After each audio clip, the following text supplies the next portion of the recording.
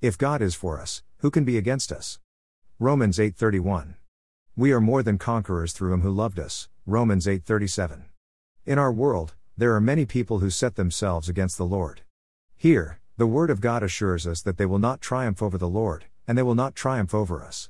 That's not to say that we'll always be victorious. While we're here on earth, our life will always be a mix of victories and defeats. The final victory will come. It may not always seem like we're more than conquerors. What we have here is not a description of our life on earth. It's a declaration that there will come a time when the conflicts of earth will be behind us, and the final victory will be won.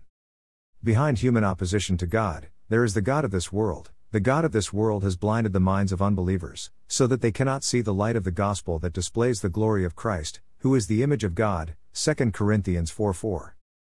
How are we to win victories over Satan, who is the god of this world? For what we preach is not ourselves, but Jesus Christ as Lord, and ourselves as your servants for Jesus' sake.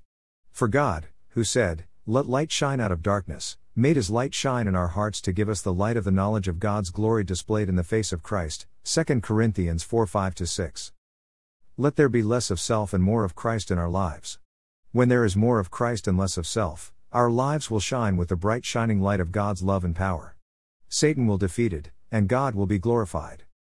But we have this treasure in jars of clay to show that this all-surpassing power is from God and not from us, 2 Corinthians 4:7. Here's a hymn which will encourage each of us to rejoice in the Lord.